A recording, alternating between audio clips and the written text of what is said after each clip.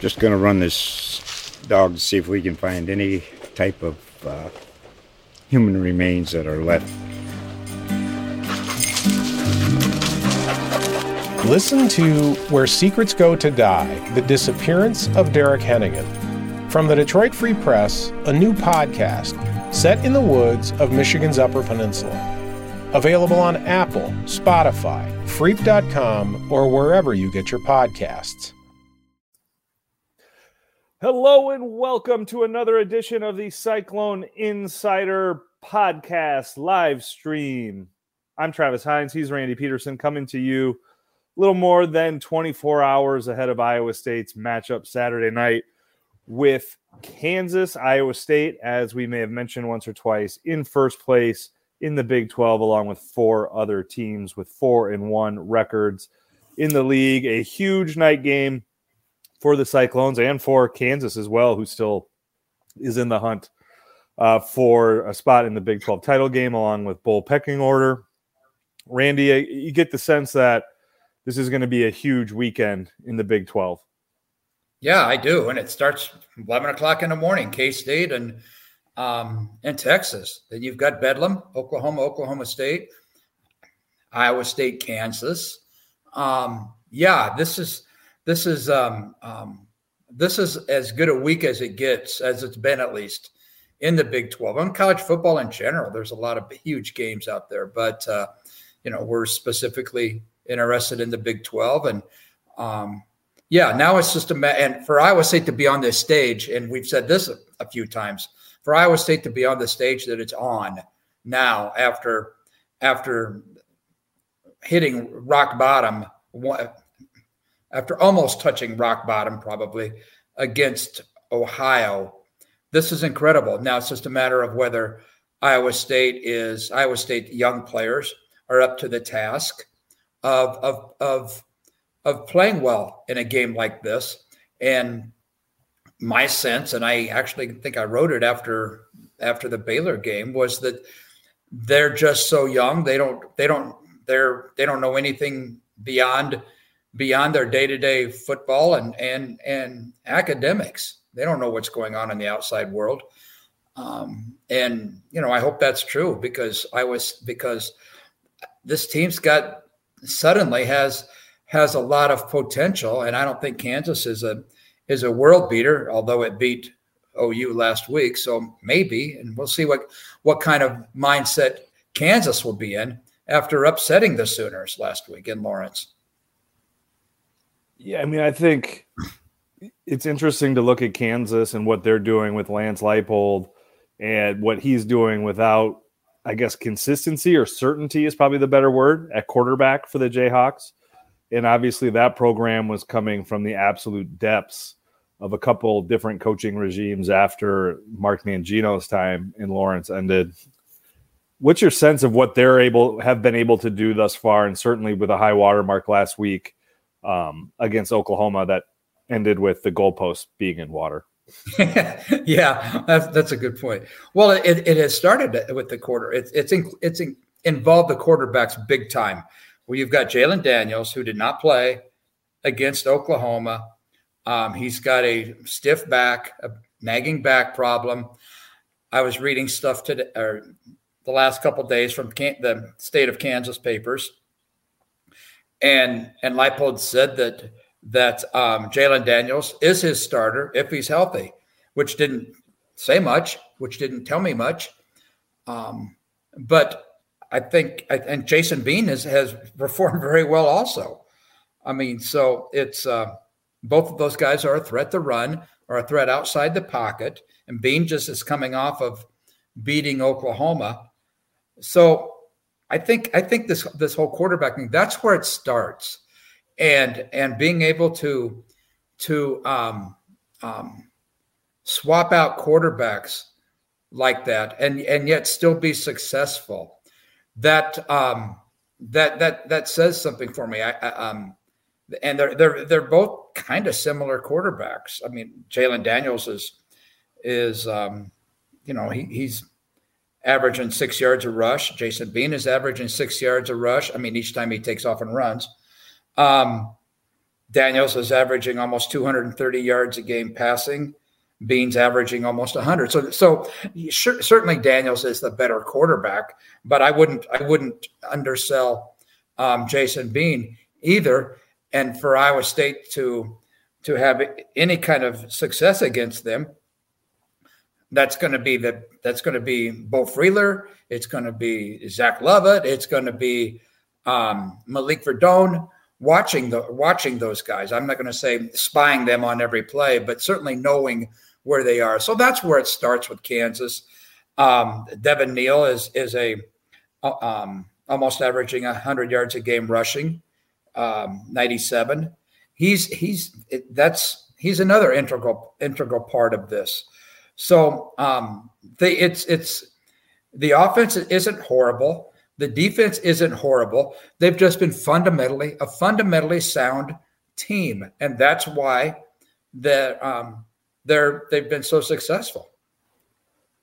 And on the flip side for Iowa State, I think one thing that's been under-discussed and probably underappreciated is that really since that Oklahoma game, the thing that maybe is most impressive about Iowa State is how consistently they've played and progressed. Like we've talked about how they've gotten better, but we're probably not giving them a credit how consistent that improvement has been in this 4-1 start, really since, and maybe even including that Oklahoma game. I think it could be fair to say Oklahoma at that time was just so much better that Iowa State still was showing improvement, but just what didn't matter for the final score.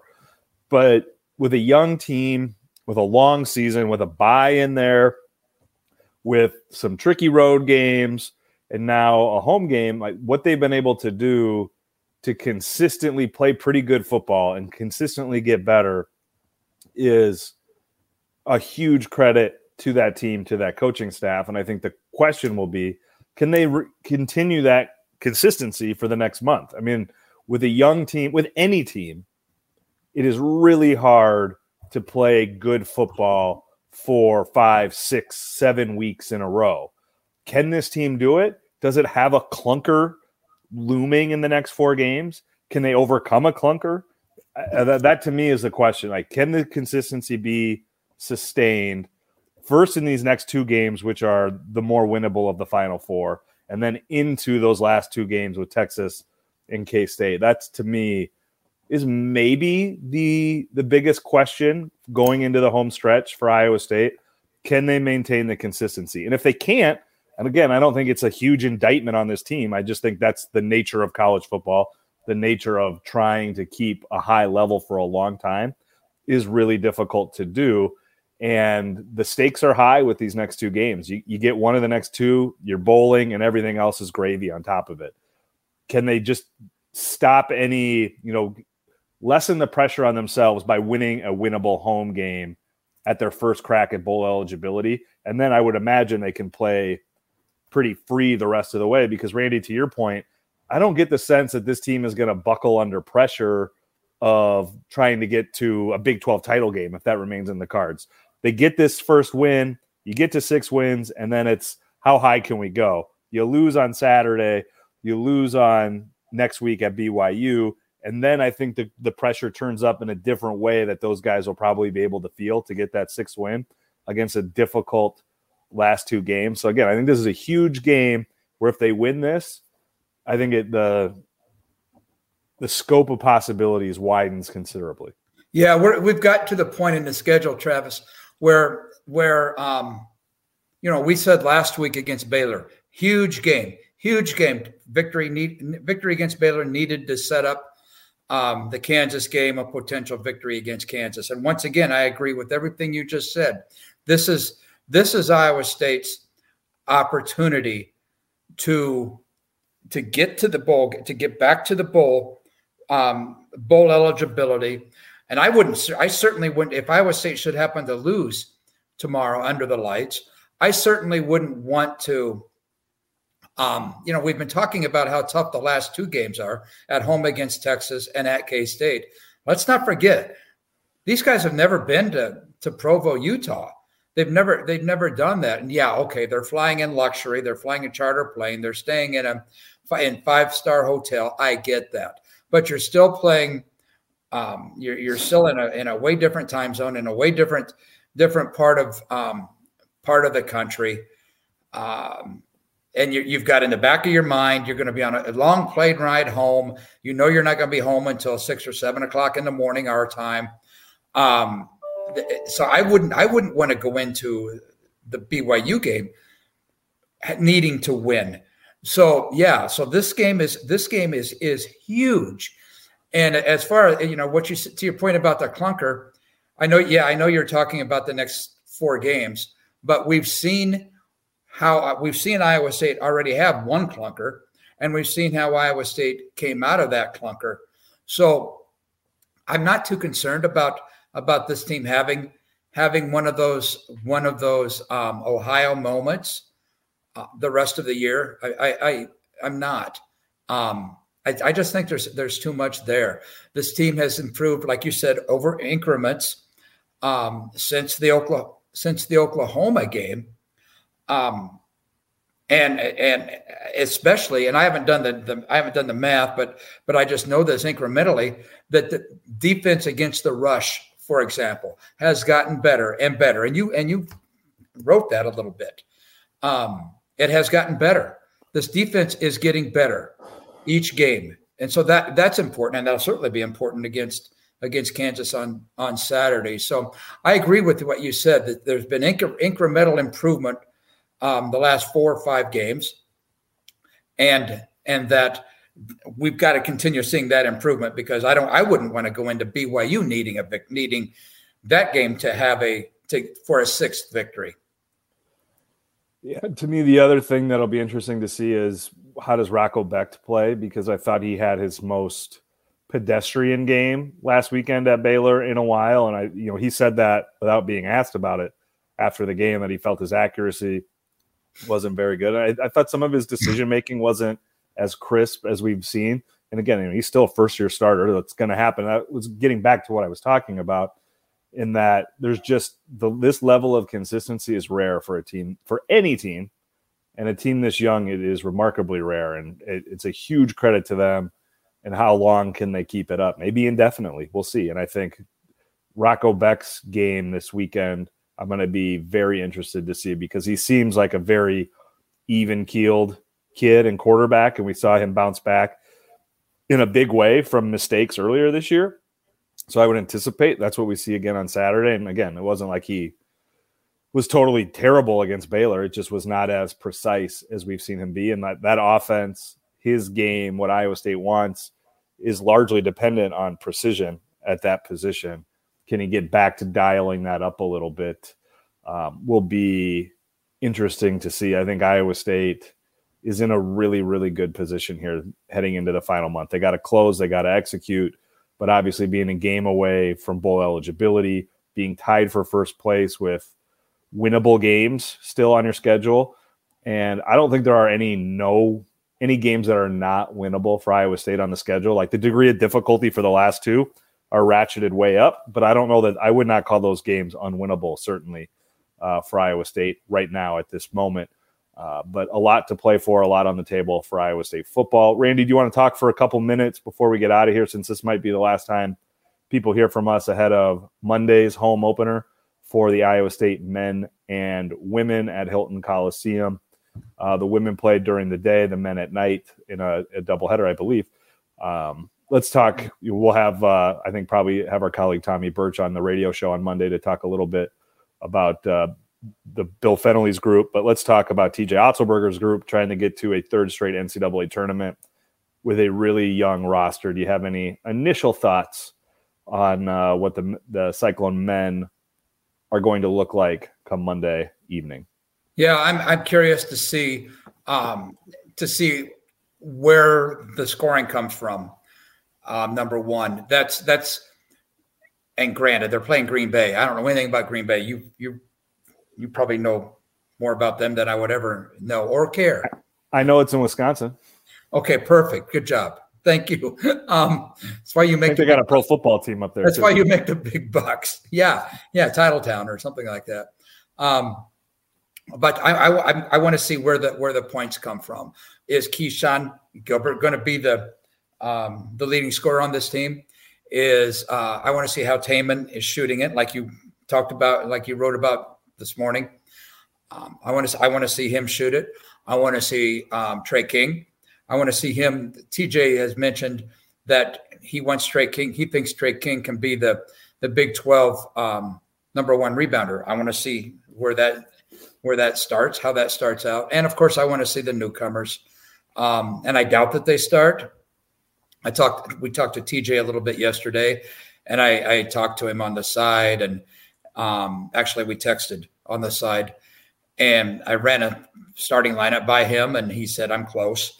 And it did not include any of the freshman newcomers.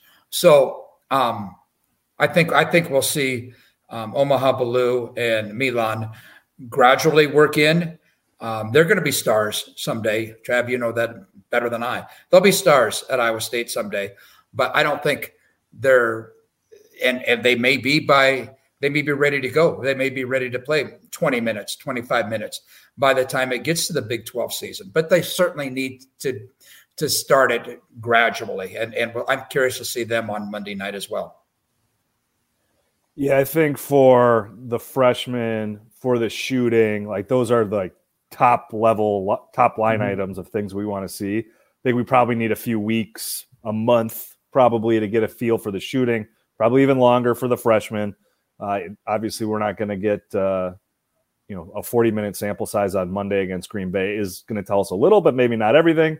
The thing I'll be most interested to see that I think maybe we could get the best indication of on Monday is what do they look like schematically? We've heard a lot about having more guys that can get to the rim. I want to see, does that come to fruition on Monday? Are they able to put pressure on the rim, which then will obviously allow them to get shots at the rim and shots at the three-point line? And then can they make those threes? So that to me, offensively, how do they attack the rim? I think is going to be the number one thing I'm looking for on Monday. Defensively, do they maintain that identity with the new guys? And it's unfair, certainly, to judge a team by their first game. But what we've seen from Iowa State the last 2 years is that defense has been that defense basically from the jump. Can they do that again in year 3 with the amount of youth, with the amount of newcomers? We've seen them do it with just newcomers the last 2 years. Can they do it with transfers and youth in this first go-round? I think that'll be very interesting. And when it comes to the freshmen, obviously Baloo and Momcilovic are going to be key contributors to this team. I actually kind of get the impression that if we see one of them in the starting lineup, it wouldn't shock me if that's Milan Momcilovic. Momcilovic first, given what he can bring offensively with his size and his shooting, I think he's got a clearer, distinguishable path to that starting lineup than maybe even the McDonald's All-American Omaha Baloo, who is going to be defense, rebounding, energy at an extremely high level, is kind of what he projects at.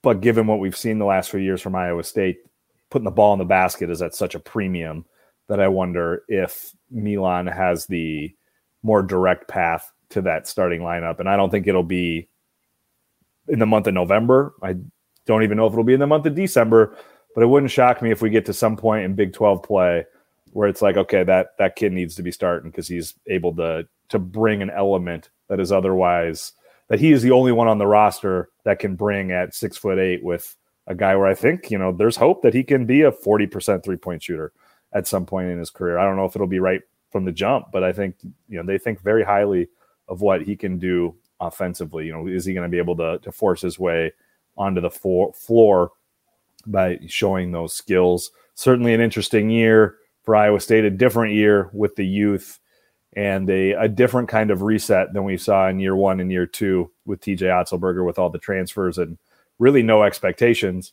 This year, I think there is some expectations just from the success of the last 2 years, even if I think there's also an acknowledgement that trying to exactly have an idea of what this team is going to be, it's going to be difficult with the youth, with the inexperience together as a group, but we will see starting Monday night.